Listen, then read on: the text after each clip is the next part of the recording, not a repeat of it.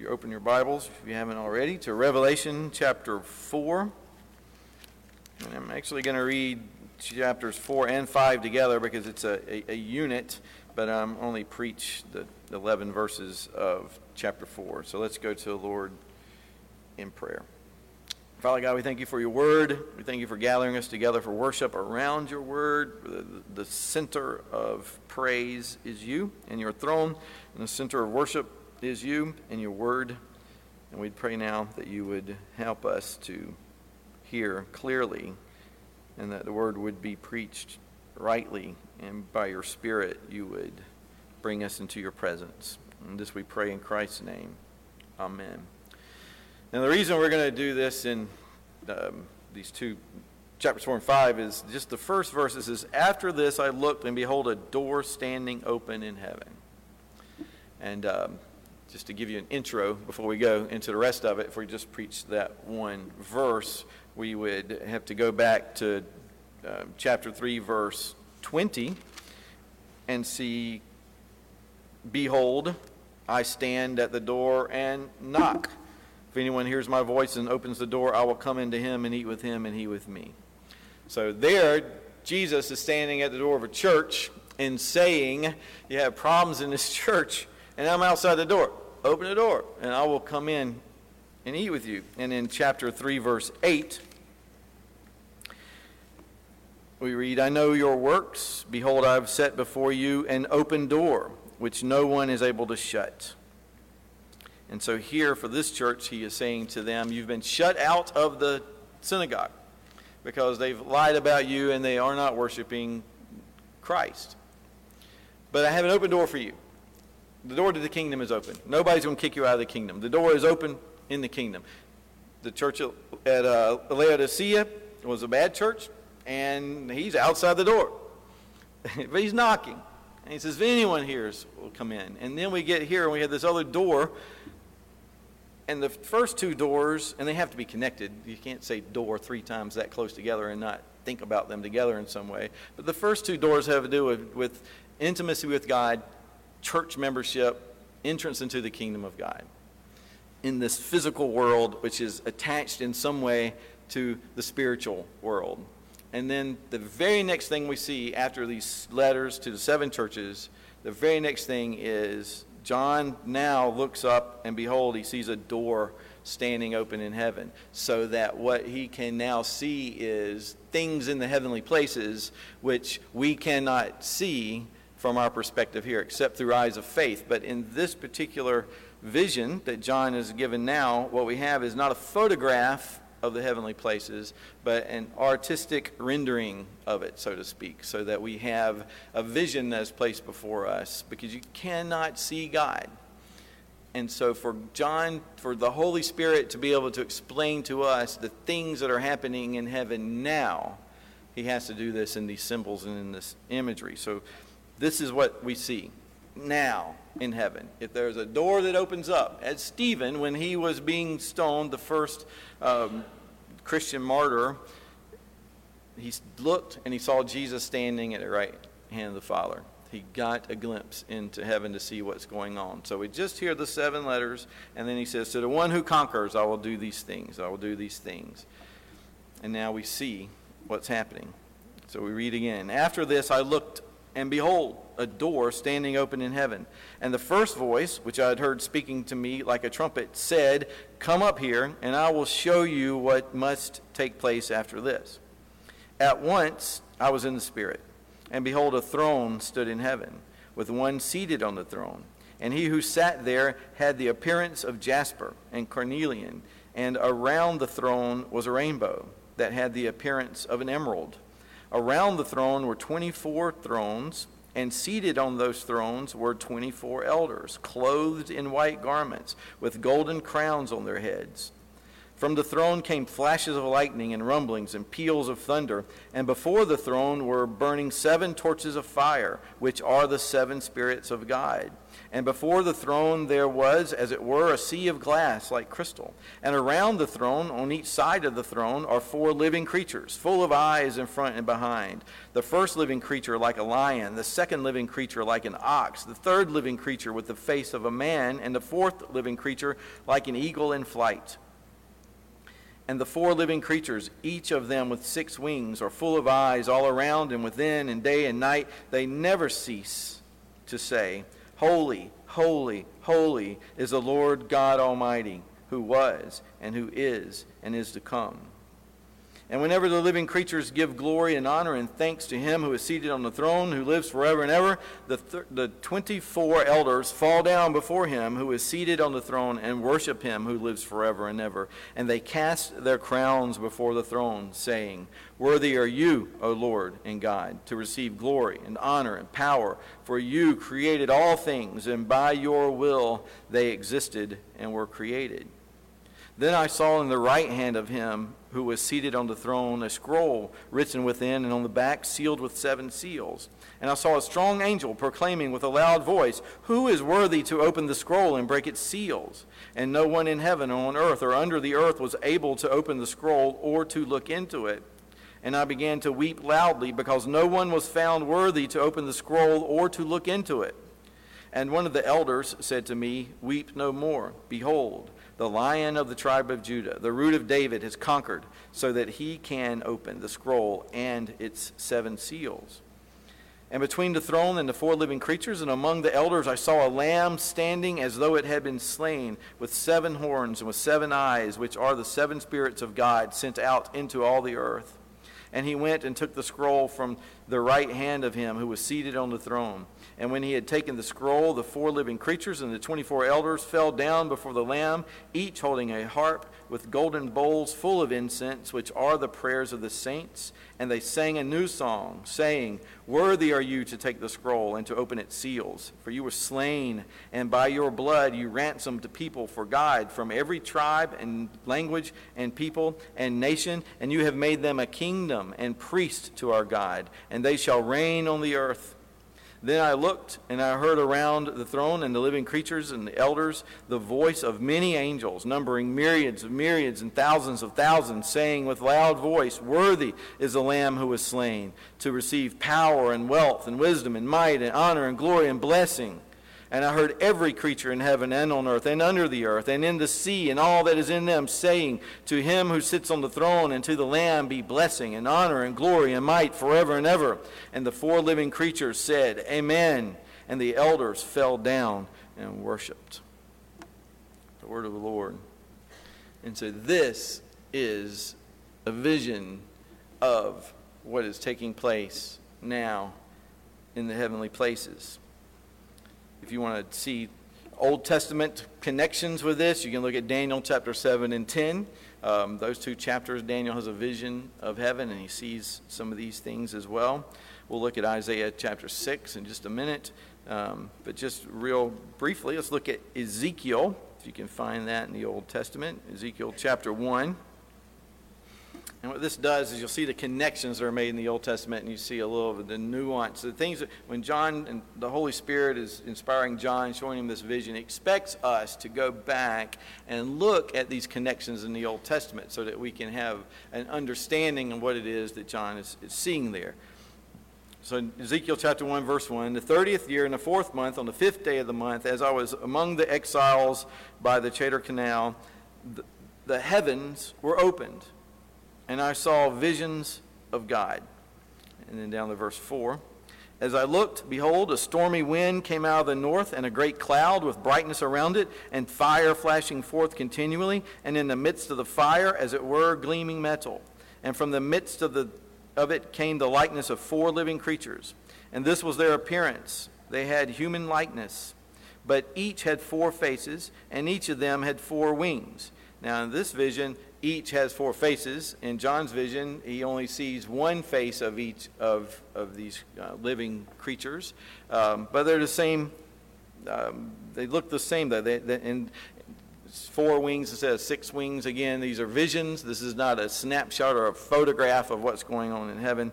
And verse 7, their legs were straight, and the soles of their feet were like the sole of a calf's foot, and they sparkled like burnished bronze. Under their wings, on their 4 sides, they had human hands, and the 4 had their faces and their wings thus. Their wings touched one another. Each one of them went straight forward without turning as they went. As for the likeness of their faces, each had a human face. The 4 had the face of a lion on the right side. The 4 had the face of an ox on the left, and the 4 had the face of an eagle. So we see the same creatures. Such were their faces.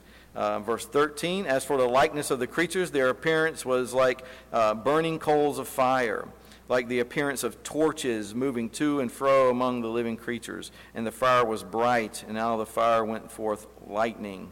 Now what we would see if in Ezekiel chapter 10, he calls these creatures the cherubim.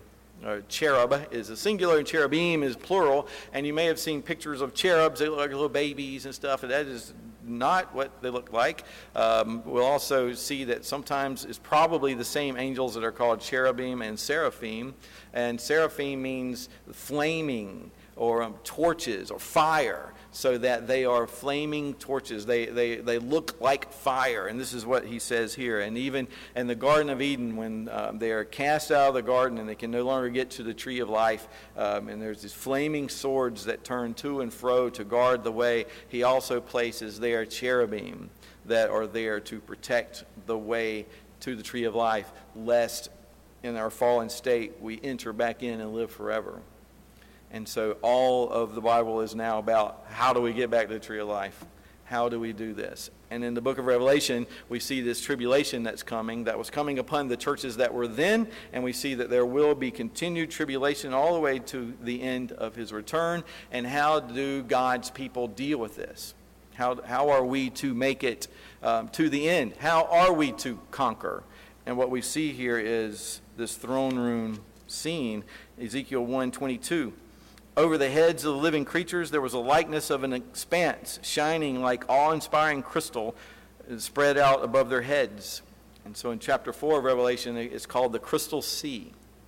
Now, in between in the Old Testament, in between the tent of meeting, where the tabernacle and the altar on the outside, was this bronze laver, this big bronze bowl up on a stand, and it was filled with water, and that was the priest. Anybody entering into the temple, the tabernacle, the tent of meeting, had to cleanse themselves first. So they had to wash. They had to be baptized before they were able to enter into the presence of God. And then we get to verse 28, like the appearance of the bow that is in the cloud of the day. Well, let me back up.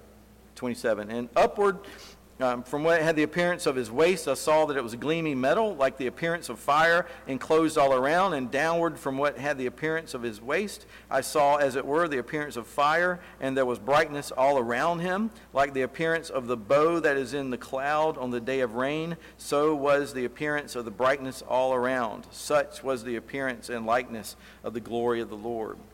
And so he says there's a halo. In Greek here in Revelation chapter 4, it says that there was a rainbow around, in verse 3, it says there was around the throne a rainbow. Now the word in Greek there is iris. It's like the iris of your eye, and it could be translated rainbow because of what Ezekiel said that he saw. So when you go back and you see Ezekiel call this, it was like the rainbow in the clouds, then that's where you get the translation of this as a rainbow. But the word is iris. It can even mean halo. So what he's surrounded with is a circle. And what we're seeing in this throne room scene, and the only real throne room scenes, I haven't watched Game of Thrones. I imagine there's some throne room scenes there. The Wizard of Oz has a throne room scene, and they're all marching forward to the throne. But in the throne room of heaven, it seems as if the throne is in the center. And then there is a green halo around it. And then the word for bow in the Old Testament for the rainbow is a battle bow, meaning that it is a battle bow that is placed in the sky and it's pointed toward the heavens, and God sees it, and if he does violate that covenant, which is a covenant of peace, a covenant of the fact that God will not destroy the world again until the final day when all is made new. And so he sees everything through a promise, but this is an iris. This is a different type of bow, but it has a connection to the rainbow in Ezekiel. And so God sees everything through his promises. And so if we go back up to Revelation chapter 4, verse 2, I was in the Spirit. The throne stood in heaven, here, rainbow, elders, 4 living creatures, myriads and myriads of angels.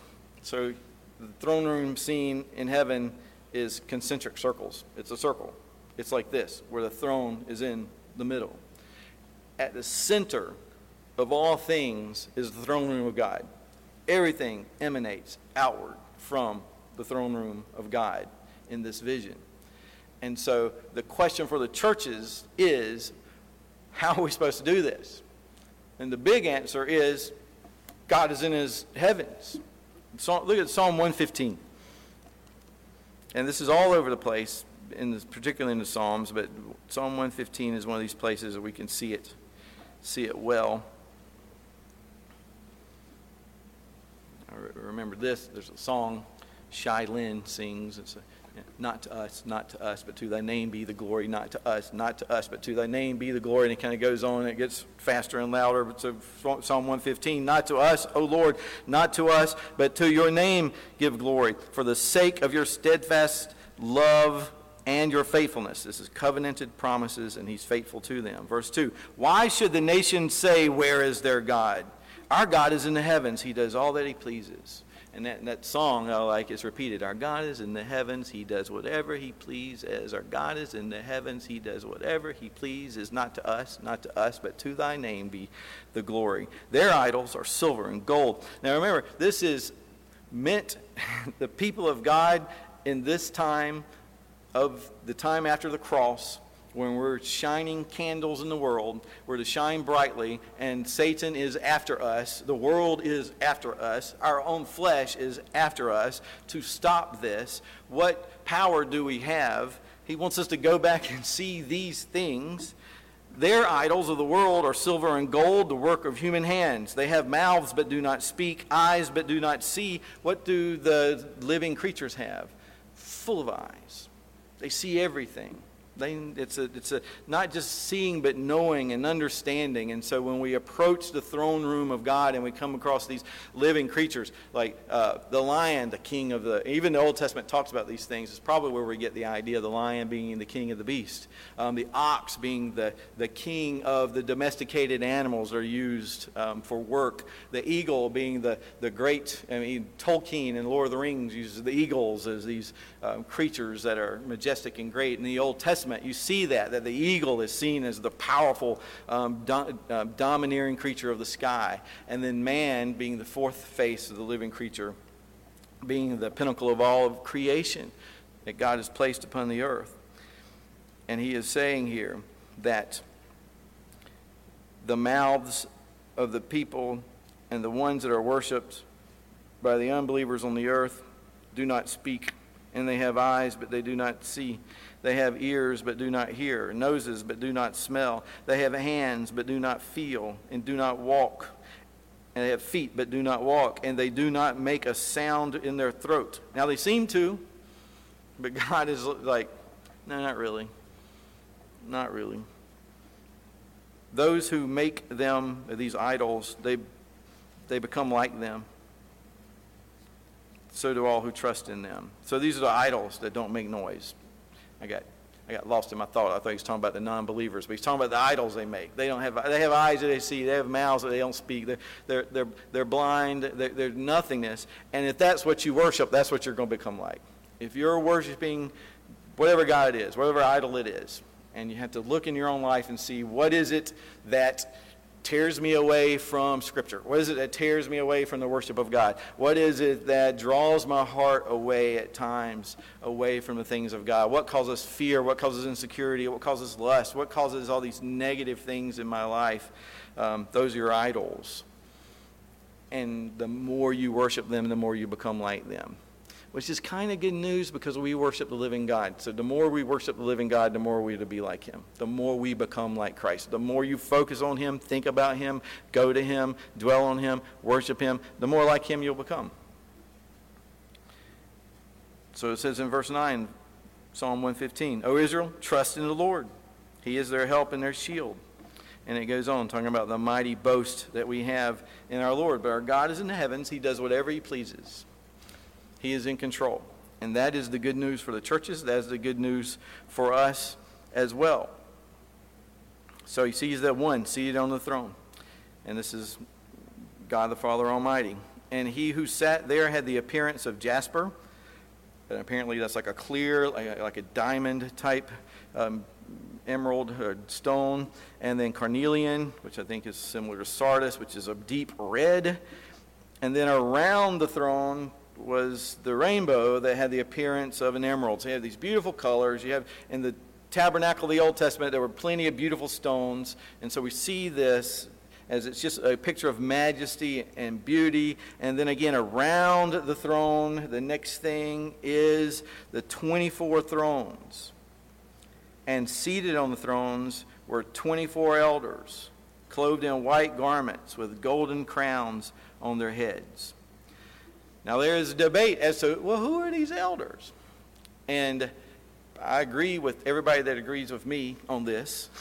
And it seems to make the most sense that these are the 12 tribes of Israel, the heads of the people, of God's people in the Old Testament, and the 12 apostles, who are the representatives of the people in the New Testament. The word there is presbyteros. That's where we get our word presbytery from. So these are presbyters. these are elders, which reminds me, General Assembly is this week. Please pray for General Assembly coming up, that God's name would remain holy, that we would be silent before him, except in the praises of his name, and any decisions that are made would be made by his power and by his Spirit. So these 24 thrones, the reason I think it seems obvious that these are indeed representatives of saints in heaven is because of the fact, one, that they are on a throne. And if you look at Revelation 2:26,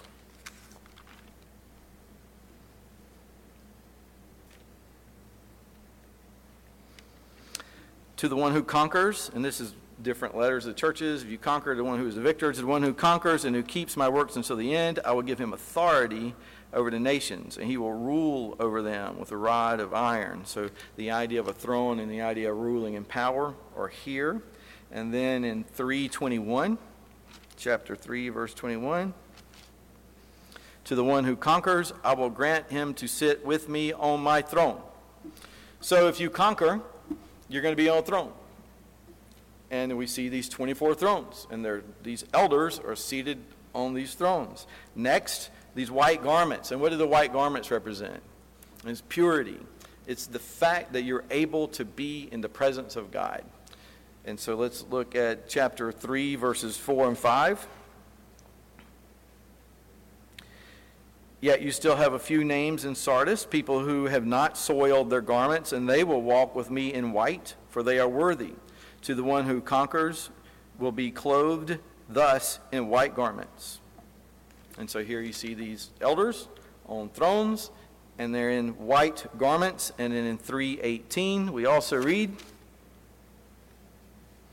I counsel you to buy from me gold refined by fire, so that you may be rich, and white garments, so that you may clothe yourself, and the shame of your nakedness may not be seen. And so here they are, believers, now, as we worship, now in a throne room, surrounded by us, surrounded by representative elders from the Old Testament and the New Testament, all around the throne, all centered on the Lamb who was slain, all worshiping him. And the first thing that comes up that we run into are these 24 elders.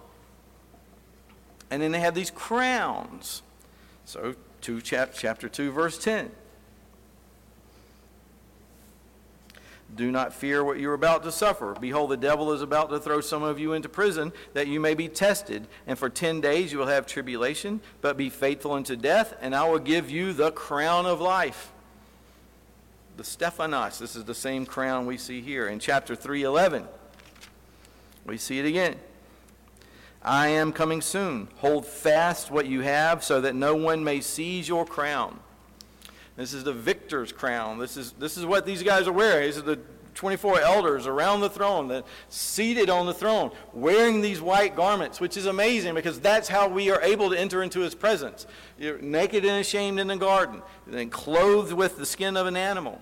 And then as you progress through the Bible, I was listening to White Horse Inn today on the podcast, and they're talking about Esau, Jacob entering in, pretending to be Esau, clothing himself with the garments of Esau, pretending to be somebody so that he can get the blessing. And so what happens finally is Jacob can't provide the blessing for us because he got it by lying and cheating. But the Lord Jesus Christ becomes the liar, becomes the cheat. He becomes the one that bears the clothing of the liar, and he becomes sin. He becomes the curse. And then he provides us with his own garments of righteousness, white garments. And so when we approach the throne of God, we approach represented by Jesus Christ, and we go directly to the throne. But we got to see this vision of what's happening with the church, all believers through all times, as we are petitioning the Lord our God. How does this work? And so if you look at chapter 5, verse 8, and when he had taken the scroll, the 4 living creatures and the 24 elders fell down before the Lamb, each holding a harp. That's where we get the idea of these harps. And golden bowls full of incense, which are the prayers of the saints.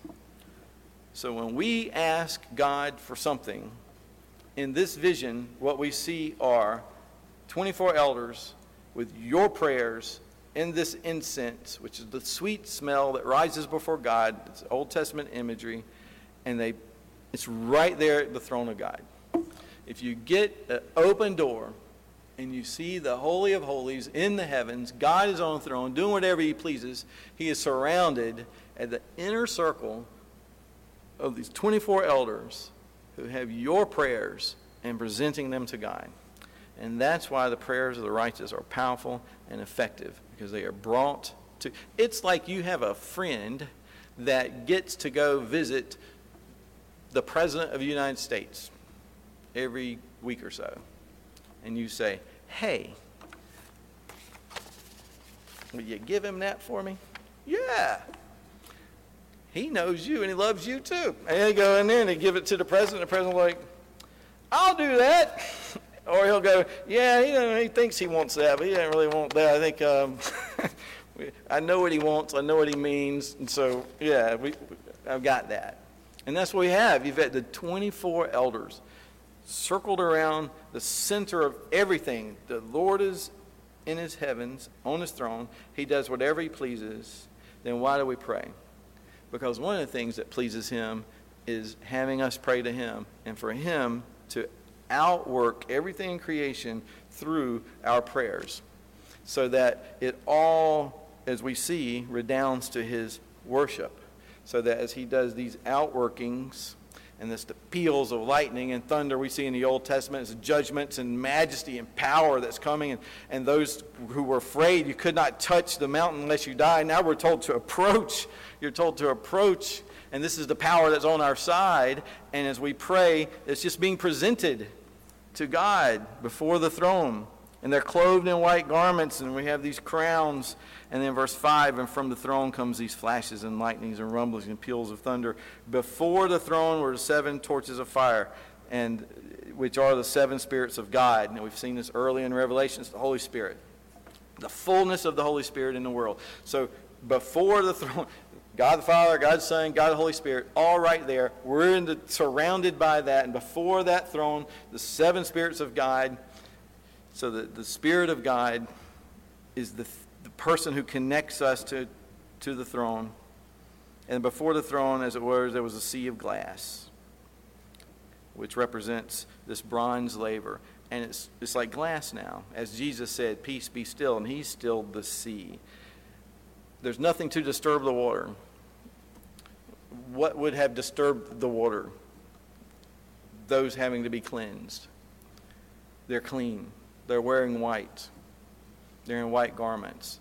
It also can be seen as the way that there's perfection and peace before God.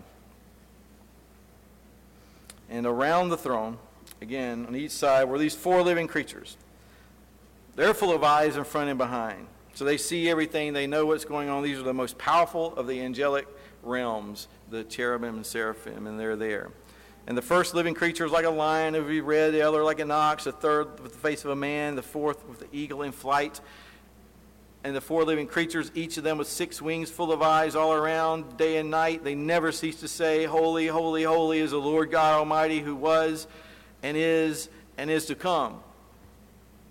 Now this will foreshadow us as we come to the Lord's table, as we see the one that was, as we proclaim his death.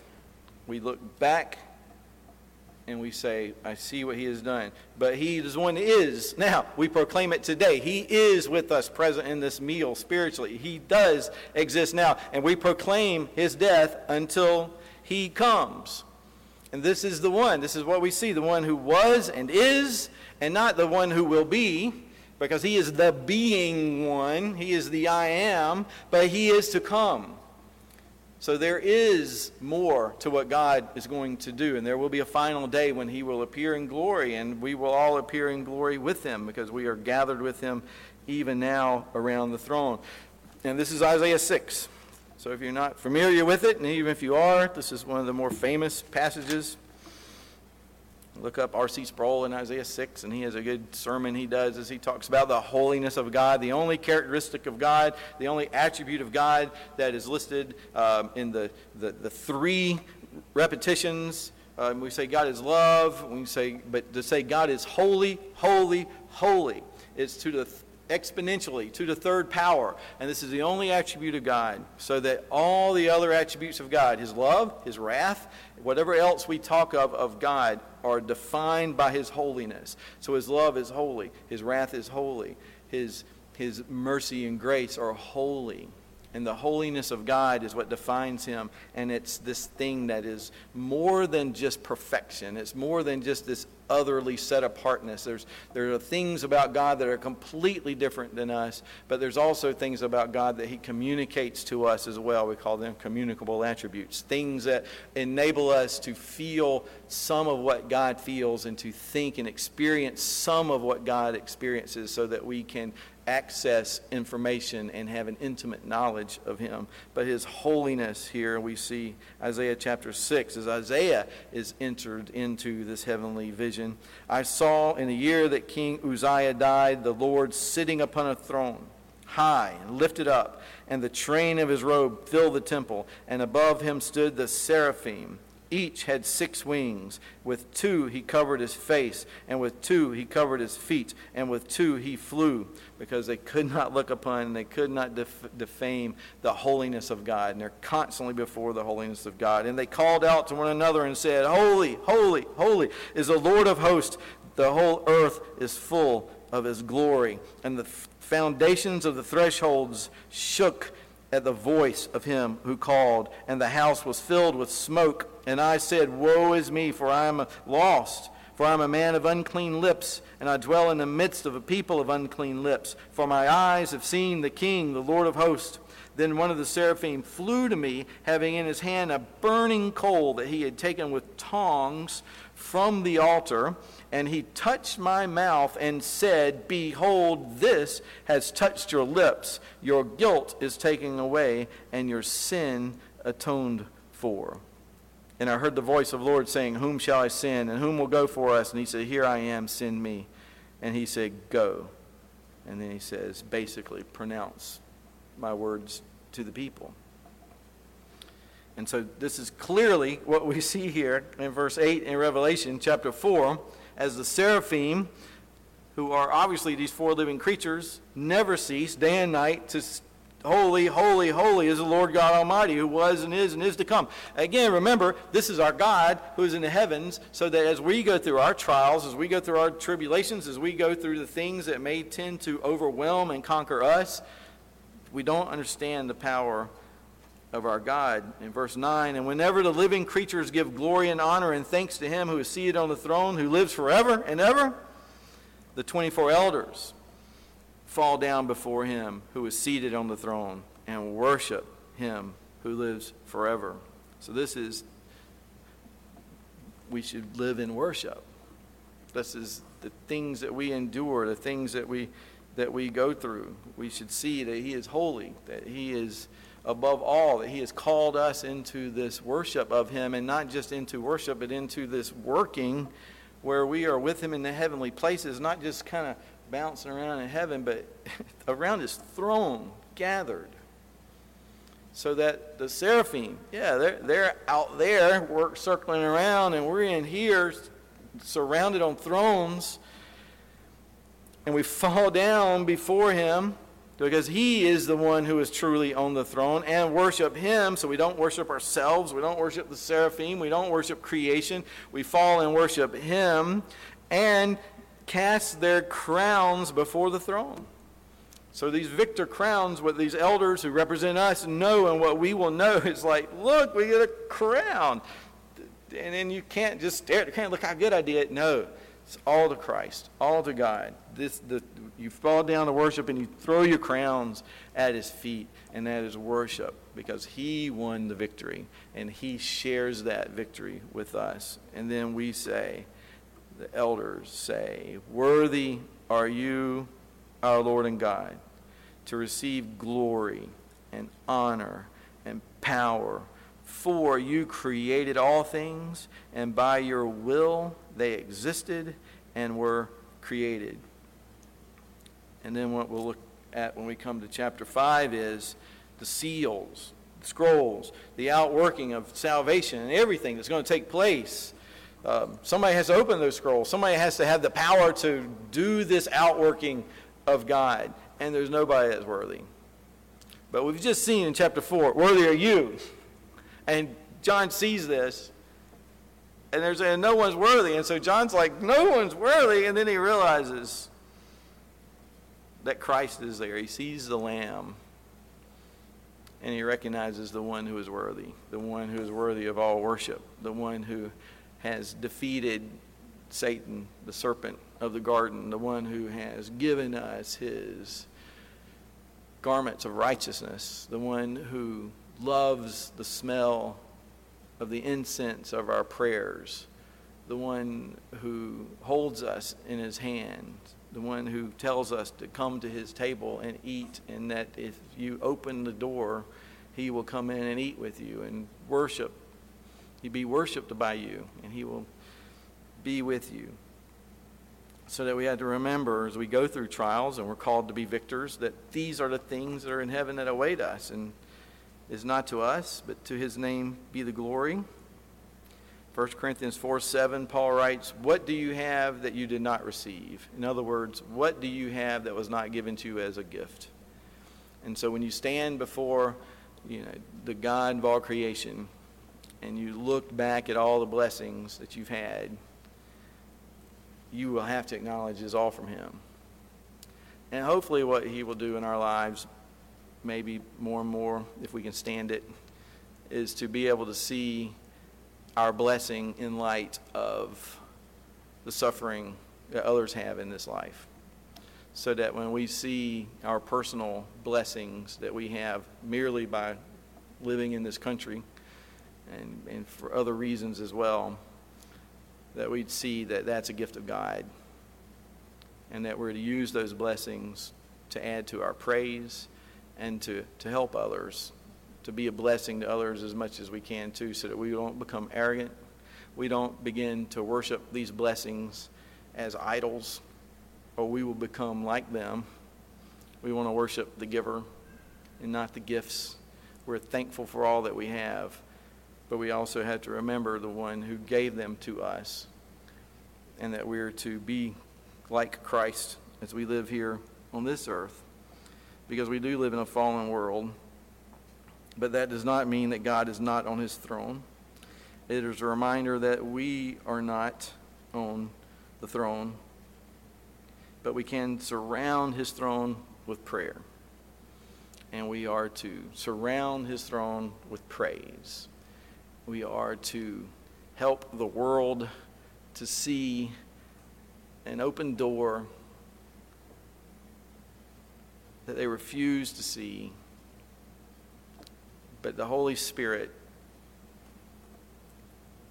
shines in the churches, in the darkness, as we proclaim what we've seen and what we know and what is there and the salvation that's available. And in that proclamation is how the Holy Spirit calls people to himself and adds to his number all the time. And so we would pray that our prayers for the salvation of our family members, for our marriages, for the world, that they're added to these golden bowls of incense presented before God. And he loves to answer our prayers. And he loves us to be in his presence. Let's pray. Father God, you are in the heavens. You do whatever you please. You've told us to go and make disciples of all nations, baptizing them in the name of the Father, Son, and Holy Spirit, teaching them to observe all that you've commanded. There's lots of things you've told us to do in Scripture. Pray, worship, Lord's Supper, baptism, church, gather with the saints. All these things, means of grace you've given us to connect us to yourself so that we might see into the heavenlies as well and know that we surround a throne where all the power is. Help us to live in the light of this so that we know as we go forward and there are problems and attacks and issues and stuff that we'll deal with here, that the heavenly reality is it will all be set right and you are on your throne and you are with us now. And as we pray in Christ's name, amen.